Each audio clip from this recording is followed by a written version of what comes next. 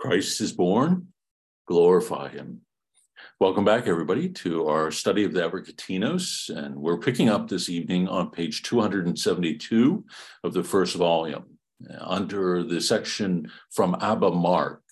And we're about 3/4 of the way down the page, where it begins with the word, however, he will assuredly come, who discloses the secrets of darkness. You see where we're at there, about 3/4 of the way down the page.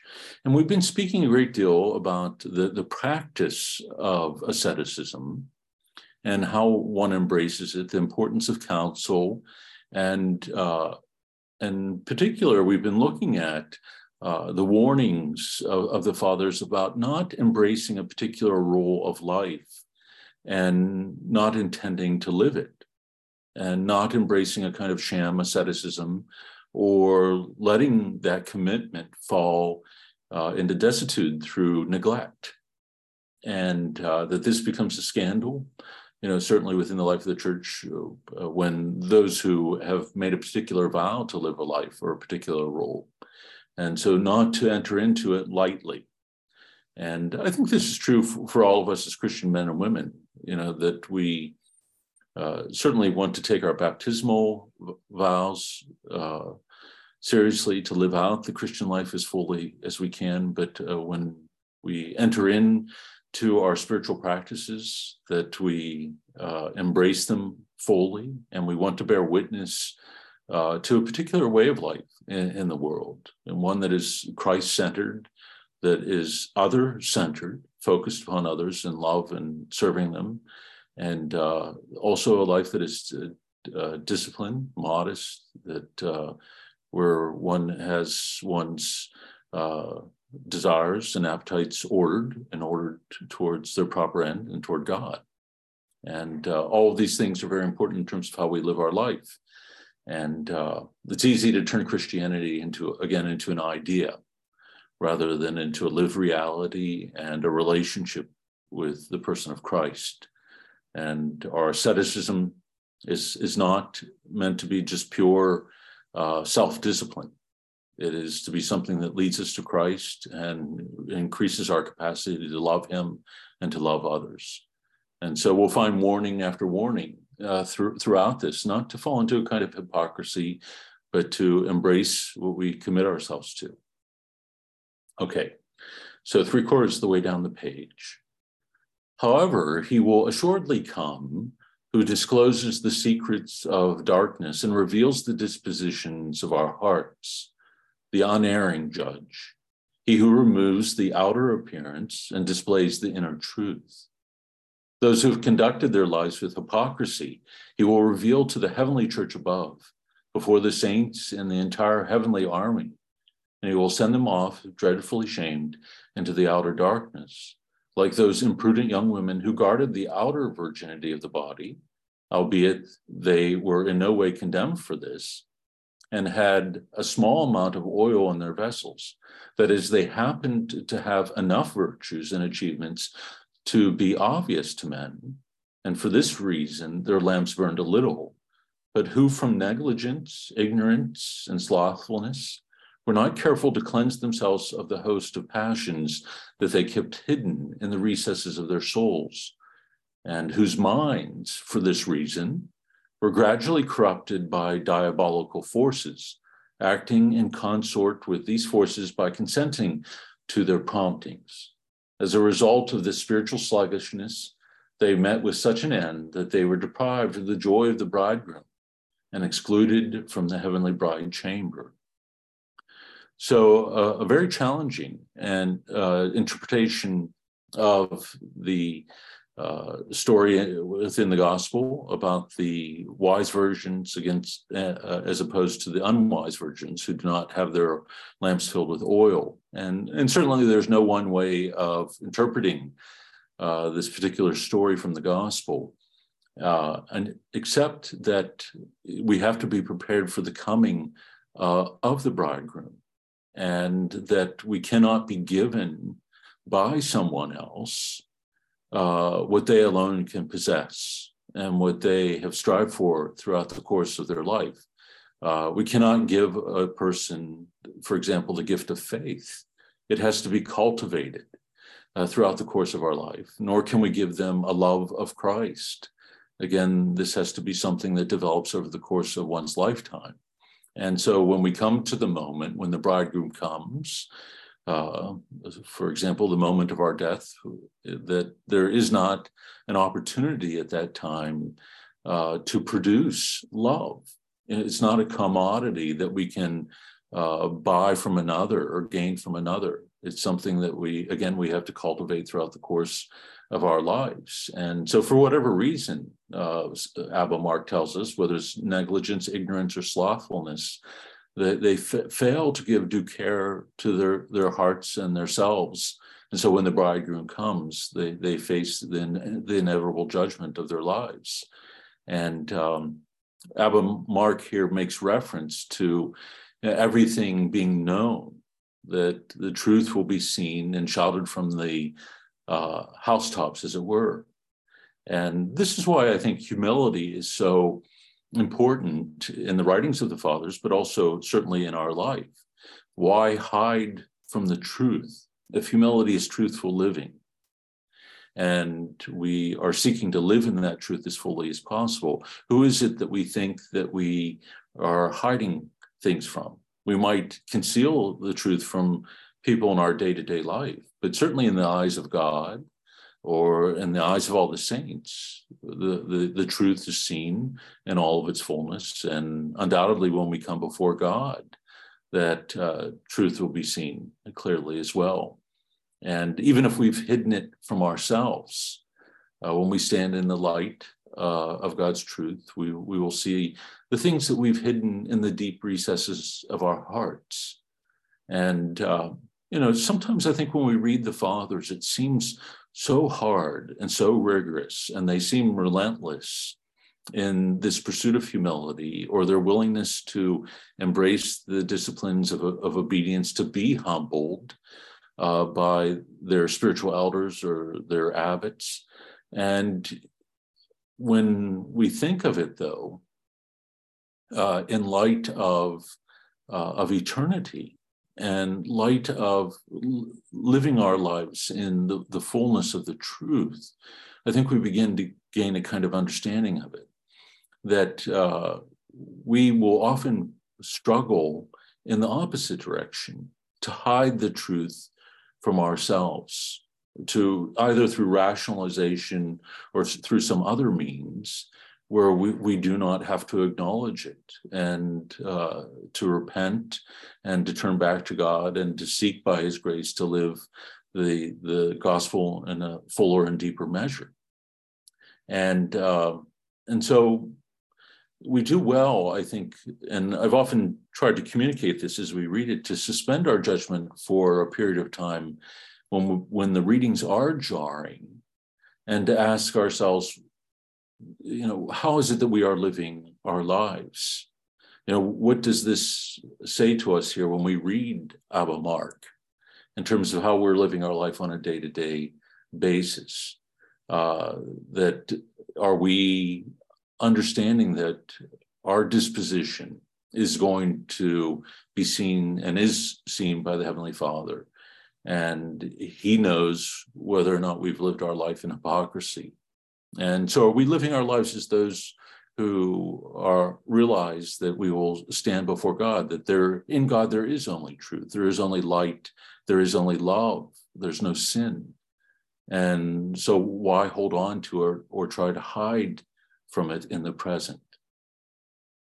And so while the readings are jarring and challenging, we do well, I think, to reflect upon them and let them press us to reflect upon our lives in a deeper fashion. And then one little paragraph here left with Abba Mark. Let us therefore reflect on these things, and let us understand them and put them to the test, so that we may realize the state in which we find ourselves and correct ourselves while we have time for repentance. If we do this, then our good works, being accomplished with spiritual purity and not defiled by carnal outlook, will become acceptable to Christ, the heavenly high priest, and will not be cast aside as sinful sacrifice.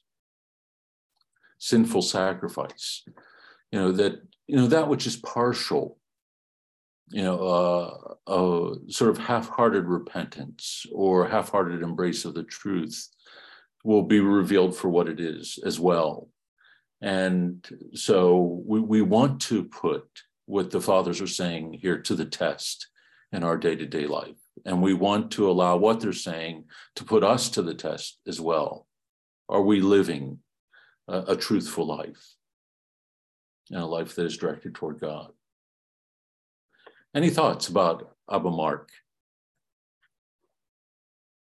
and what he has to say here? Okay. So we're moving on to a little section from St. John Cassian. Okay, Sue and Mark have a question. Here, we'll pause. Go ahead. Hey, Father, how are you? Good. It's really true that a lot of this is hard, and sometimes I don't like it very much. Mm-hmm.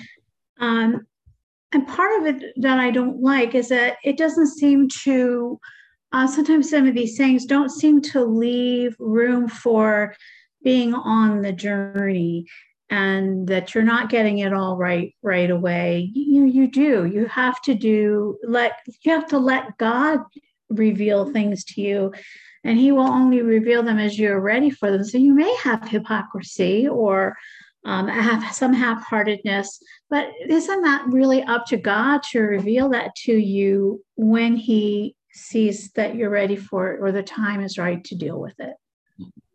Right. Well, I think we have to keep in mind when we do read this that these are individuals who have committed themselves to a particular way of life. And this is where we find ourselves in the reading of the Evergetinos, that they're talking about those who have embraced the monastic schema, the monastic role, and one that is very disciplined as well, not only in terms of the role of prayer, but in terms of the pursuit of purity of heart. And so I think the toughness of the writing, especially at this point, is the fact that once you've given yourself over, where you've left the world and the things of the world behind, do not allow it to come to nothing because of negligence or slothfulness.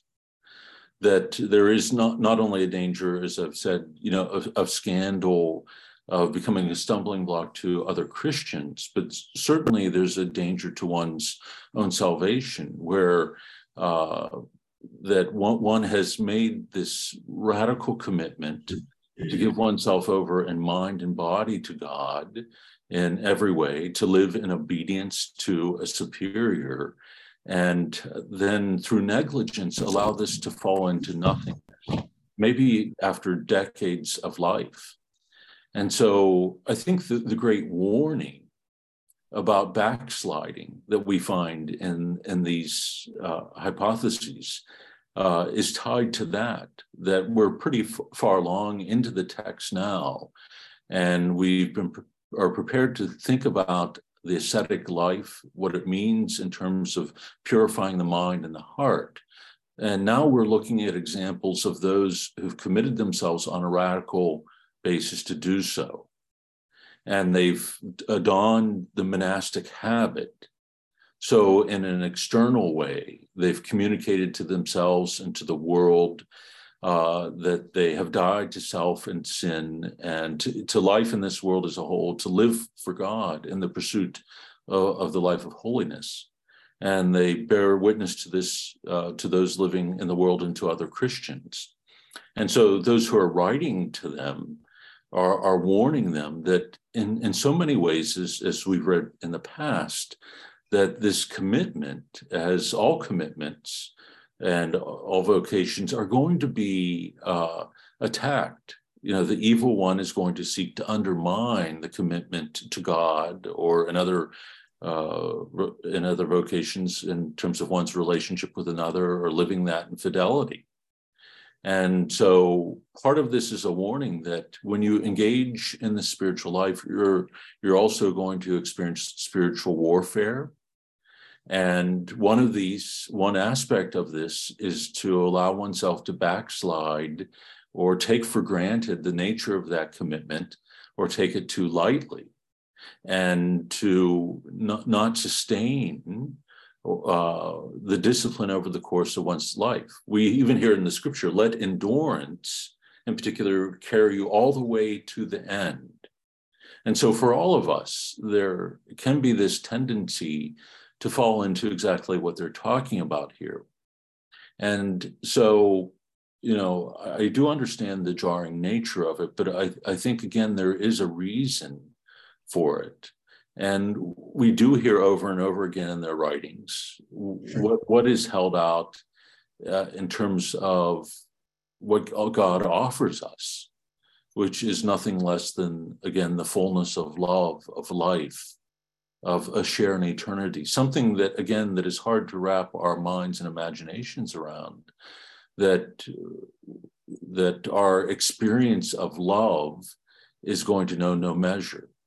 And we will come into an experience where every tear will be wiped away, that the experience of loss, of corruption, will no longer be a part of our experience, but now we will share in the very eternality of God by grace. And this is not something to be taken lightly, nor the graces that flow to us from the cross or that come to us in the sacramental life. And so we have to keep in mind, that the monks have all of this before them in their formation and their training. What it is that it means to be a Christian, what it is to say yes to what we receive in the sacraments, and more importantly for the monk, what it is to say yes to donning the monastic habit and the monastic rule. And so one would expect someone like Abba Mark or John Cassian to be very stern with them, that if you're going to do this, then do it fully. And, I often feel where the church fails today and where the real vocation crisis is in marriage, that we assume too much in terms of preparation and formation, especially in terms of the distinct and unique aspect of it in terms of it being a Christian identity, Christian marriage. What does that look like? How does one prepare oneself to enter into it fully? And how does one endure in that vocation? Is it going to be, your sparkling personalities, your sense of humor, attractiveness? Is this going to not only allow you to endure in the commitment to each other, but live a holy life, to become helpmates or soulmates in the pursuit of holiness? And I can count on two hands the couples that I feel that really understood this over the course of my 30 years as a priest. And it's not to make excuses for myself, but I feel that, we are hamstrung, often in terms of time limitations. And a lot of priests get jaded about doing weddings and preparing couples for weddings. And I decided a long time ago that I can't give them short shrift, and I'm not going to be bound by that, that time constraint of 6 months, or, for our diocese, that, I'm allowed as a priest, and I have a responsibility as a priest to do the premarital investigation to make sure that there's no impediment. And if there is an emotional or spiritual impediment, it's my responsibility to help a couple through that, either, to try to prepare them before the marriage or to delay it.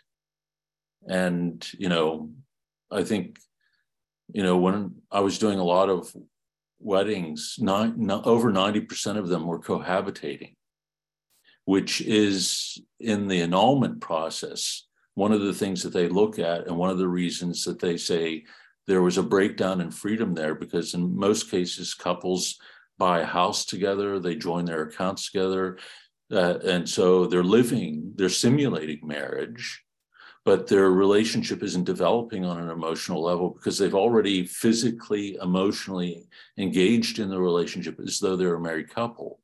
And so they often become blind to certain aspects of the relationship that later on become an impediment. So the longer a couple has been married, psychological studies show us, like if it's longer than 2 years that they've been cohabitating, the higher rate of divorce. So purely on a psychological level, it's problematic. And yet priests often don't feel backed up in terms of the formation that is our responsibility to offer couples coming forward for marriage, to see the high dignity to which you are called. And how is it as a church that we really work to prepare couples? It should have something of this rigor here, because marriage is a sacrament. We're saying that it is something that, bestows grace upon the couple. And that is this incredible witness to Christ's gift of himself to his bride, the church. It's this extraordinary thing. And yet there isn't this kind of formation that we see in the Evergetinos. It's not the life that they were embracing isn't recognized as sacrament. And early on, there weren't particular vows that individuals were making and entering into this way of life. And yet marriage, we often neglect. I know that's a long digression, but what I'm trying to say is that this kind of rigor, of looking at life honestly, why is it that we're doing the things that we're doing? Are we in love with the idea of being a monk? Are we in love with the idea of being a married person? Or are we pursuing what Christ desires and wills from us and entering into it in the way that he desires from us? And, nobody's willing to put the questions to themselves or to have others question them. What does a priest do when a couple already has bought a house and they're living together and it's 6 months before the marriage? Again, I know priests that have had a few people move apart during that time and to try to prepare themselves, at least spiritually, not to enter into the sacrament sacrilegiously, but it's hard. And part of our culture supports it, and family culture supports it too. Better to know the person well and to sort of try things out first. And so, I understand it, why they're doing it, but we're not serving ourselves or others in our pursuit of the Christian life by failing to ask ourselves at times the hard questions. Is there an element of hypocrisy or sham about the way that I'm living the priesthood or the ascetic life and the way that I'm preparing myself to celebrate the liturgy or the time and the manner in which I give myself to others and serve them? These are all things that we don't want to ask ourselves. And that's why we go to confession and seek out the counsel of spiritual elders. And hopefully they're going to help us ask those questions, as well as guide us on, in the spiritual life that keeps before our eyes the love, the mercy of God and what has been shown to us in the cross and in the Eucharist. And, it's part of the reason I've started groups reading these texts, because I think just to read through them on our own, it could be something that leads us into a despondency if we're not reading it in this broader context. And if we don't read the whole corpus and, stop and think about it and allow the authors to, bring us to the end point, what the beauty is that is drawing them forward. Did you have a follow-up there? No, I don't. I appreciate everything you said about marriage, most especially since that is where my holiness lies. My holiness lies in how I live out my marriage, my spouse is my ticket to heaven, my marriage is.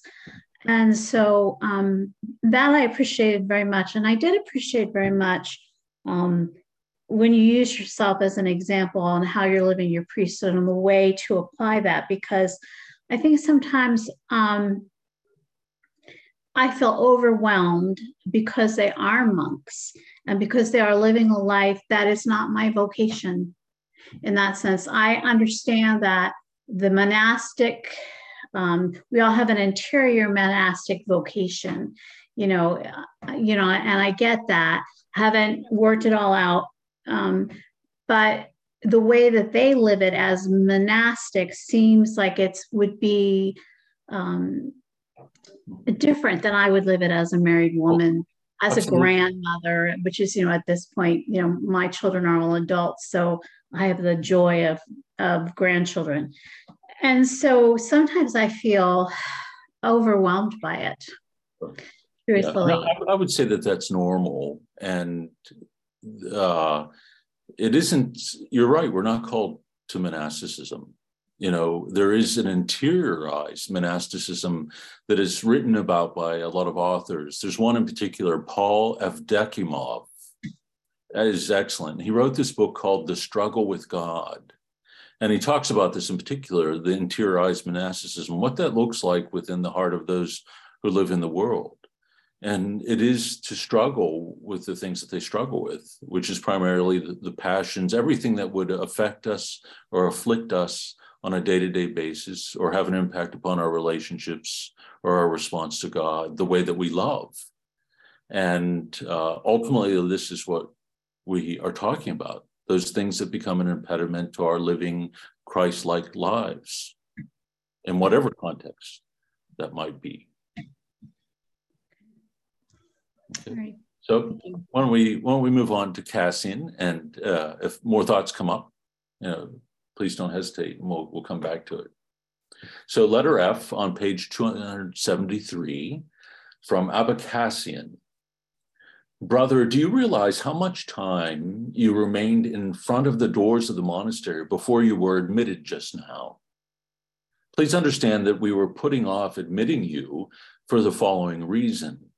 Not because we do not wholeheartedly desire your salvation, as we do that of all who return to Christ, but because we did not want to give account before God for offhandedness and flippancy, for accepting you impetuously and without scrutiny, nor did we want to make you subject to a more serious punishment in the event you should prove negligent and indifferent in the future, having been accepted at once without serious consideration and before learning of the gravity and the responsibilities of the monastic undertaking.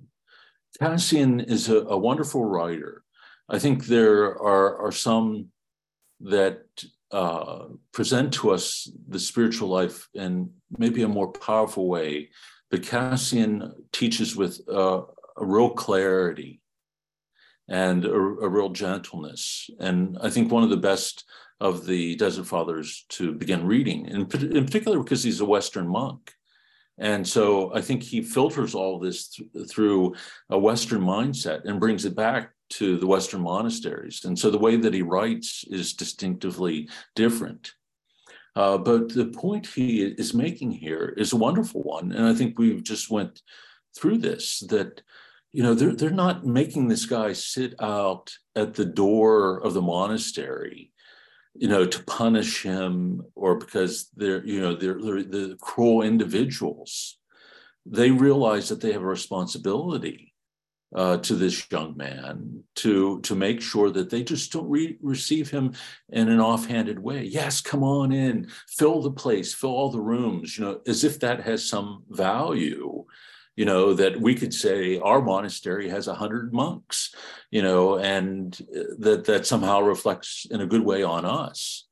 And they're saying, that has no value whatsoever unless we see that there is within you this true desire for God, as well as this true acknowledgement that not only one is called to the monastic life, but also is willing to embrace all that entails.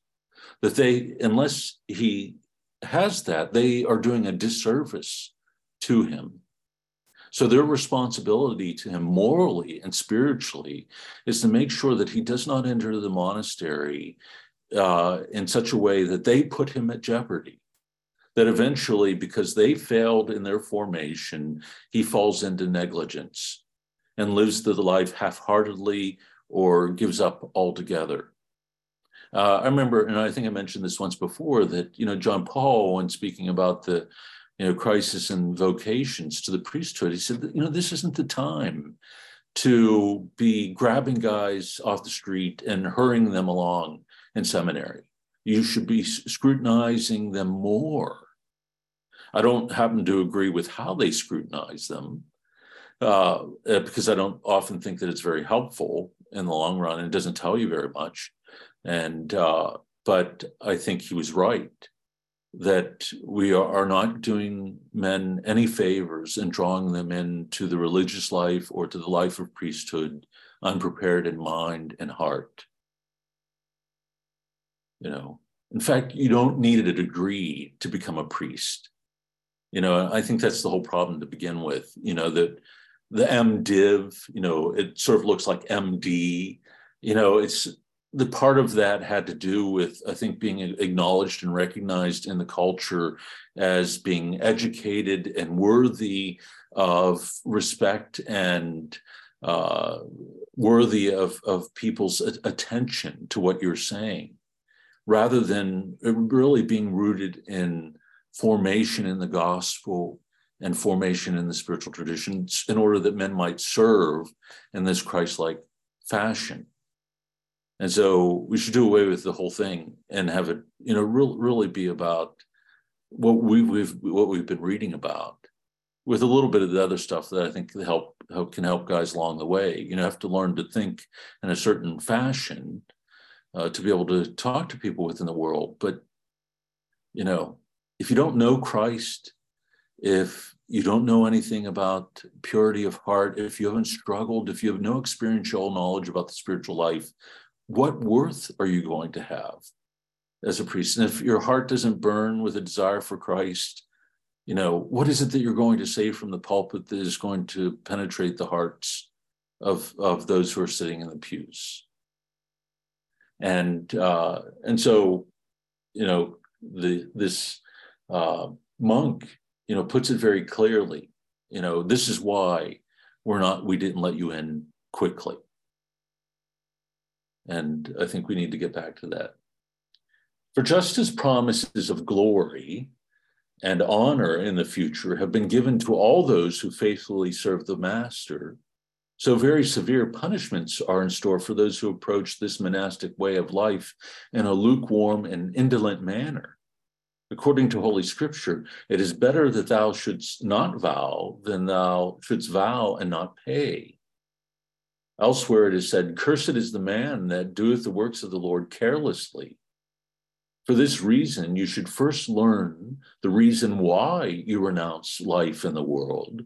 Only if you understand this properly will you be able to learn what you need to do. It's brilliant.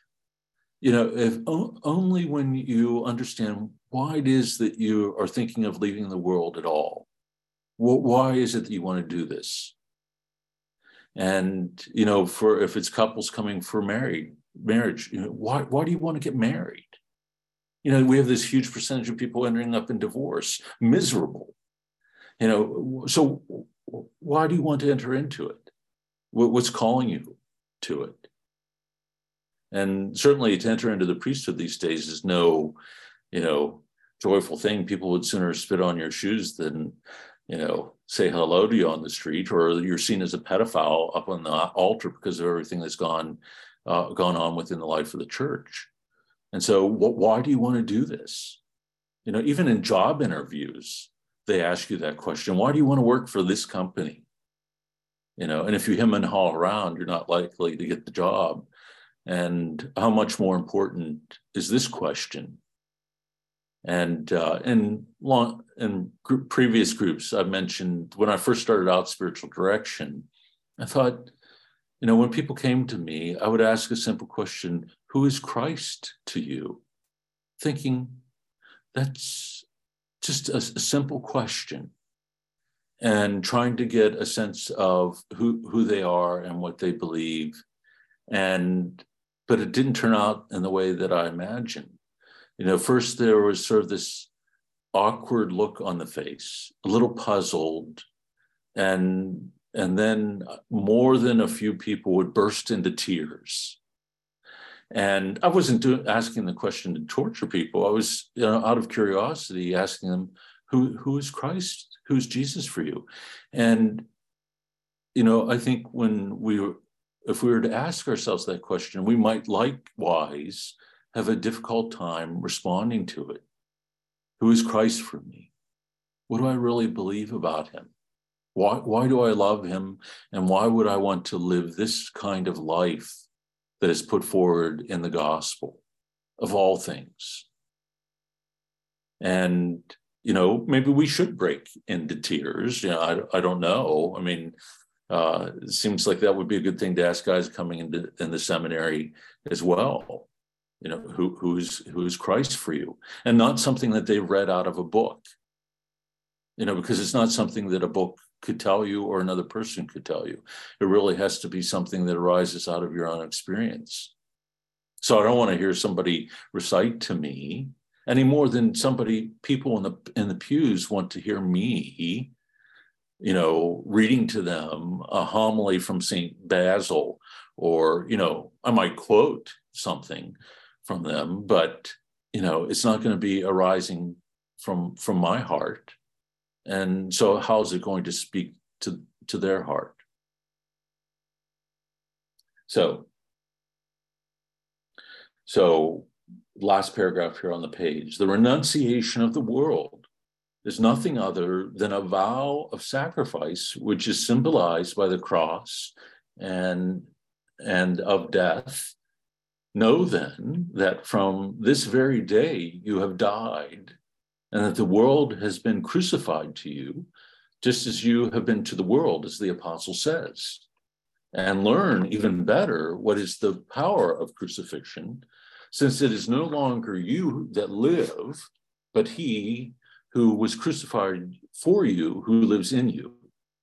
It is by this symbol and sign by which the Master was suspended for the sake of us all, that we must live perfectly in this world, as the blessed David prays when he begs that his flesh be crucified by the fear of God.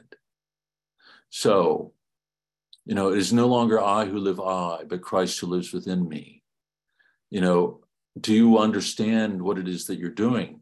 And in some Eastern monasteries, when a person enters, on the day that he enters, for a very long period of time, they'll put over a pall, what is typically spread over the top of a casket. He'll lay down on the floor prostrate, and they'll lay this pall over him, for a really long time while the prayers are being said, in order to make it clear that this day he's dying to self, to the world, to sin, in order to live for Christ. And sometimes we lose sight of the meaning of these symbols and symbolic actions. But I think it would certainly be a good thing for us to embrace in the West as well. The Passionist nuns, they don a crown of thorns, and they carry a cross in their procession on the day of their entrance into the monastery, into the convent. And so, this is what Cassian is saying. Do you understand, by entering into this is what you are agreeing to? You're saying, yes, amen, so be it, with all of your heart, that this is how you want to live. For just as he who has his body nailed on a tree cannot move himself to do whatever task he wants, so he who holds his mind captive to the fear of God cannot move himself to carry out the various carnal desires. Just as he who's nailed to a cross does not think any more about present realities, and is neither enticed by his volitions nor agitated by by desires, nor tormented by the concern to acquire wealth, nor puffed up with pride, nor inflamed by envy and contentiousness, just as he is not pained by the outrages of this world, and does not think about the insults and attacks he has experienced, for he is waiting, after a short time, to depart from this world by death on a cross. So who has genuinely renounced the world and is nailed to divine fear as to a cross, and daily awaits his departure from this world, has immobilized and made dead all his desires and carnal dispositions.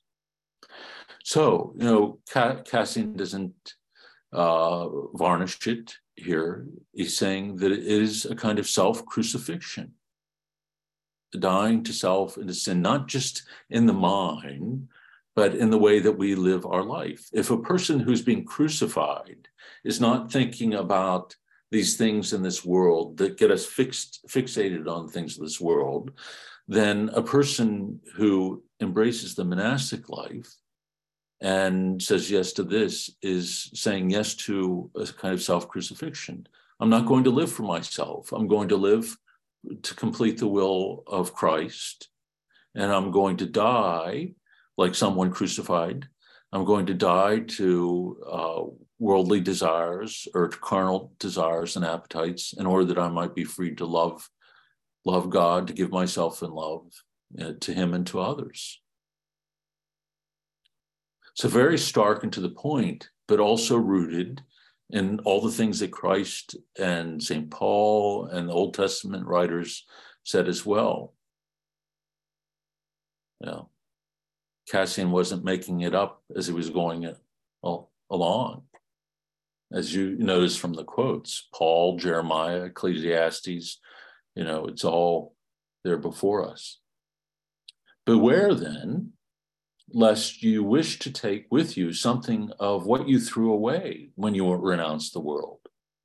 For in accordance with the judgment of the Master, who says, no man, having put his hand to the plow and looking back, is fit for the kingdom of God. He who descends again from his sublime way of life to the lowly and earthly affairs of this world does so against the commandment of God, and is like one who descends from the roof and tries to take something from a house. So, once you've made this decision, we're speaking about monks who are donning the monastic habit and embracing this role. Don't take something with you from the world into this life that is going to draw you back to it. Don't take something that's going to become an impediment or that you're going to have to labor to carry and is going to slow your pace in the pursuit of the life of virtue and the monastic life, and to do so needlessly. Beware lest again you arouse pride against yourself, which you trod underfoot at the outset of with the ardor of humility on account of something that you learned from the Psalter or some small passage that you learned from the Holy Scripture. For in that case, according to the words of the apostle, you show yourself to be a transgressor, insofar as you build up again the things that you previously had torn down. It is better that you preserve to the end the humility which you confess before God and the angels at the outset. So, entering into the monastery, you are humbling yourself and saying, I'm going to live this way, and I'm going to live in obedience to the role, to a life of prayer, but also to a superior. And, if we come back to vocations within the world or to married life, there's something similar there, that one is saying no to something else in order to say yes to the path that has been set before them and that they desire. Yes, I want to enter into this relationship for the whole of life with all that it contains, in sickness and health, wealth and poverty, good times and bad times, that one is saying yes to the fullness of it. And it's no light thing to be able to do this. And, he goes even a step further here, that we make ourselves a transgressor when we are inspired by that and we make the choice to enter into that way of life and then turn back from it. We reject the very truth that we said yes to. And, I think in our day and age, whether one's a religious or a priest or a married person, I think, we've made commitments, or we're tempted in our day to make commitments have less weight and significant. And, certainly there are reasons where there are real impediments. Even the church acknowledges that, where there is a lack of freedom, or was, from the very beginning. But I think part and parcel of modern culture, the modern mindset, is that when things become difficult or when they're no longer wanted, that one should be free to turn to whatever path one desires. And that, on a moral or spiritual level, that there's no significance or real meaning to that. Likewise, take care to increase the patience which you displayed in being accepted into the monastery by waiting for many days outside the door and beseeching us with tears. For it would indeed be a pitiful situation if, while you should be adding new zeal every day to your initial fervent zeal and proceeding towards perfection, you were to detract from it and return once more to the world down below. It is not he who has begun to do what is good who is blessed, but he who has remained steadfast in goodness until the end. For the serpent who crawls on the ground is always dogging our heels. That is, contemplating how to compare some evil for us at the moment of our death. Contemplating how to prepare some evil for us at the moment of our death, and he tries to overwhelm us until the very end of our lives. For precisely this reason, it is of no help to us if we but make a good beginning, nor will our initial withdrawal from the world or our initial fervor do us any good if our end is not commensurate with them. Similarly, the humility which you have now promised for the sake of Christ will not be made secure unless you exhibit it until the end. And so, the part that really struck me was at the bottom of page 274, about, adding zeal to zeal. That initial fervency that we have at the beginning of a vocation, a beginning of a call, that we see the beauty of it, we desire it, we enter into it, prepare ourselves for it, and that we are called to add fervent zeal to this on a daily basis, to seek to perfect ourselves in the vocation to which we've been called. Just as, we've talked so many times about there not being a passive position in the spiritual life, there's not a passive position in the monastic life or vow or commitment, and there's no passive position in the married life, that one has to be pursuing on a daily basis to foster those virtues that deepen that commitment to the other and allow one to remain faithful throughout the course of one's life. Sometimes we get sidetracked, whatever life it is, married or priesthood or religious, and, in the building of the things around it, and as if they have the greater weight or significance. It's sort of like the Pharisees, this whole hedge of additional prescriptions that they added surrounding the law, that, hand washing codes, about washing beds, pots, everything, that had this equal value, and they threw themselves into it as if that had any bearing on their relationship with God or their fidelity. And, this can be true in our pursuit of the priesthood or pursuit of married life, that all the things that surround it and that even seem to be something important or that would build it up may be just a distraction from what is at the very heart of that vocation.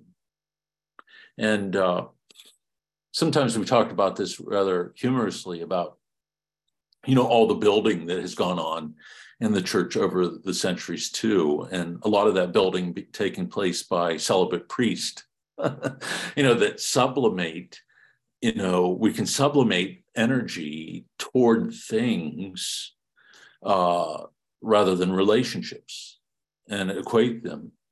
And sometimes they go, it's recognized and a person is recognized and, in periods of times they've been made monsignors for, all the big things that they've accomplished or the money that brought in.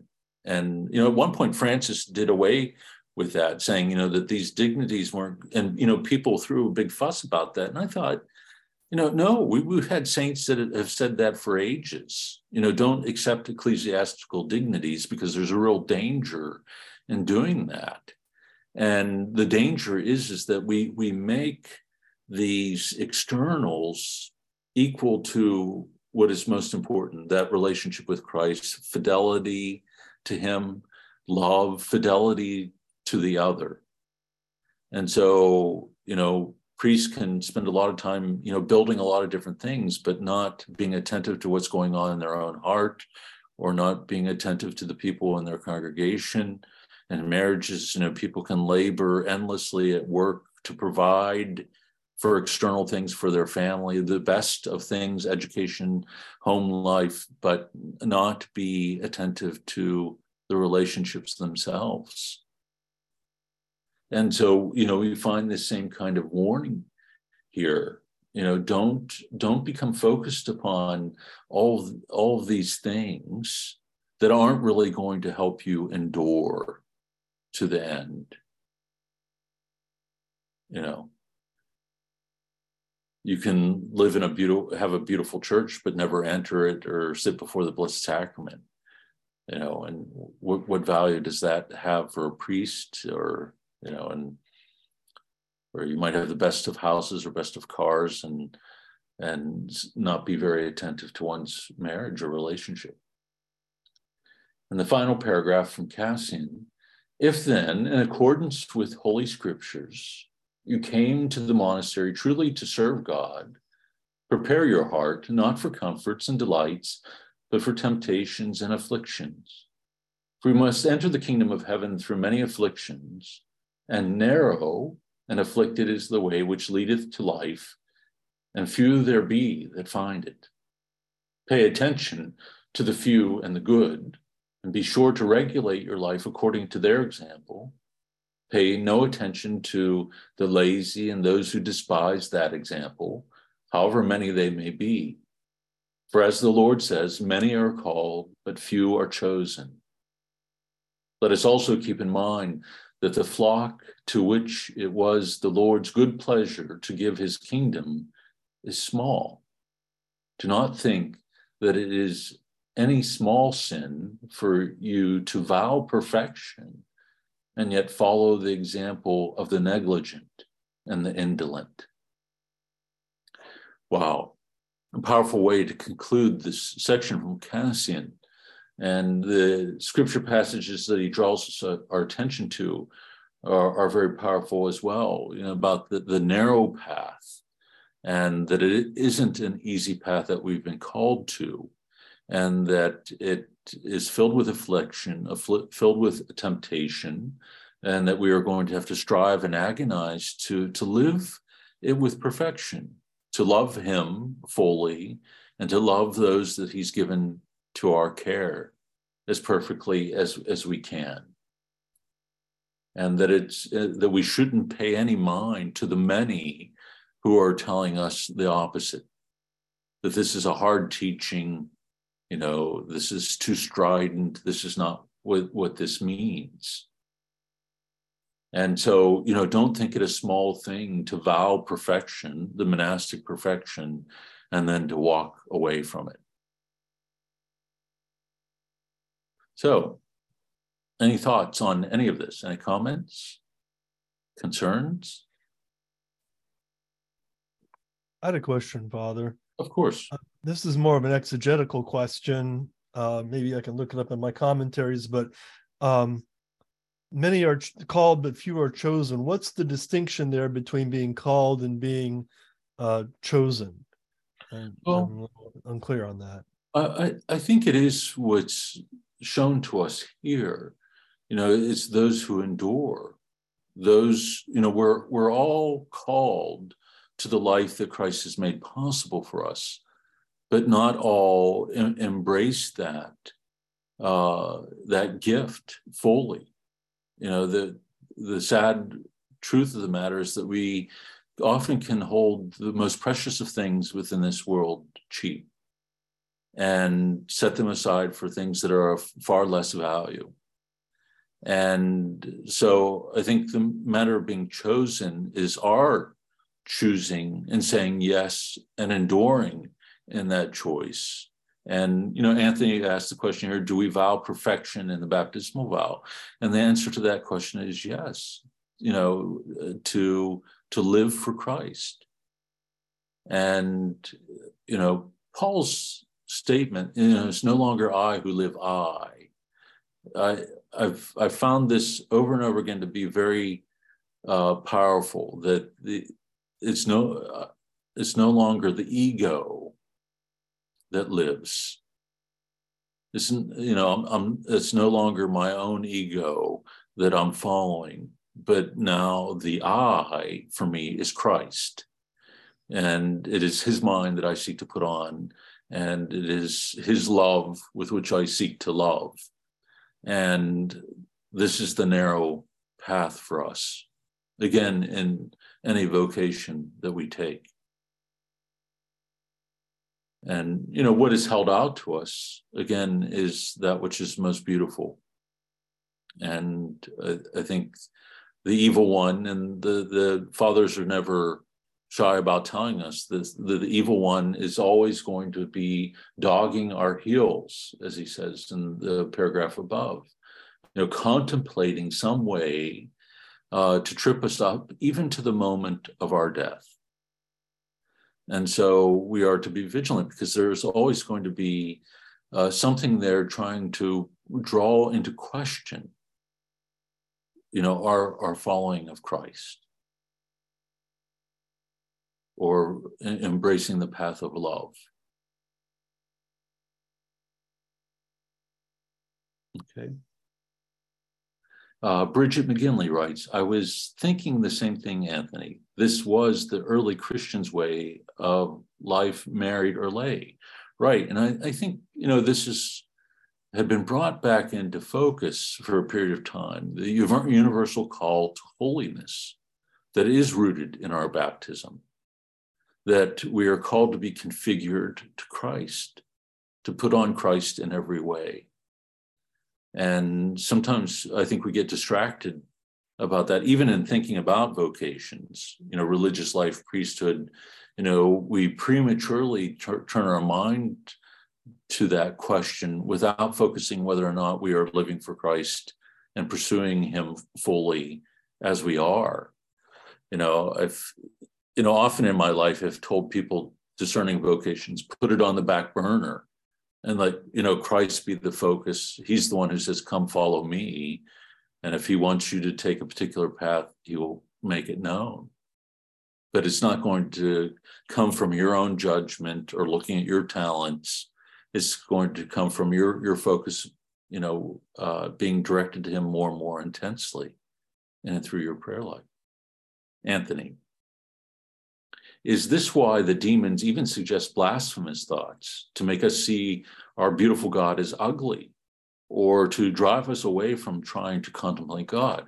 Absolutely. I think this is, in fact, one of the more powerful kinds of things, to turn God into the enemy, or to lead us to see what is good as being evil or being destructive, as not leading to life or love, to call it into question. And I think we see this even directed at Christ himself. in his embrace of our humanity, but also of this obedience to the Father in that regard. Why do this? Change the stones into bread, cast off this weak humanity, throw yourself down from the pinnacle of the temple, or seize by divine right what is yours. And I think there's always going to be this voice that's telling us, well, why not choose a path where you can be happy? Or if I could just be happy for even a short time, and I died in a couple months, then at least I would have had that period of happiness and would not have to carry the cross that I'm carrying. And so, it's this similar kind of illusion that we're constantly tempted to embrace. God doesn't love you, that this sacrifice isn't necessary. How could a loving God ask you or ask this of you? What more powerful way, I think, to undermine the faith within our hearts? Part of the human condition makes us vulnerable in that regard. So a lot to contemplate, I know, but stay with it. I mean, there's so much that's beautiful that comes forward in the writings. Okay. So it's a little after 8:30, and when we close with our prayer in the name of the Father, and of the Son, and of the Holy Spirit. Amen. Our Father, who art in heaven, hallowed be thy name. Thy kingdom come, thy will be done, on earth as it is in heaven. Give us this day our daily bread, and forgive us our trespasses, as we forgive those who trespass against us. And lead us not into temptation, but deliver us from evil. Amen. The Lord be with you. May Almighty God bless you, the Father, the Son, and the Holy Spirit. Amen. Go in peace. Thanks be to God.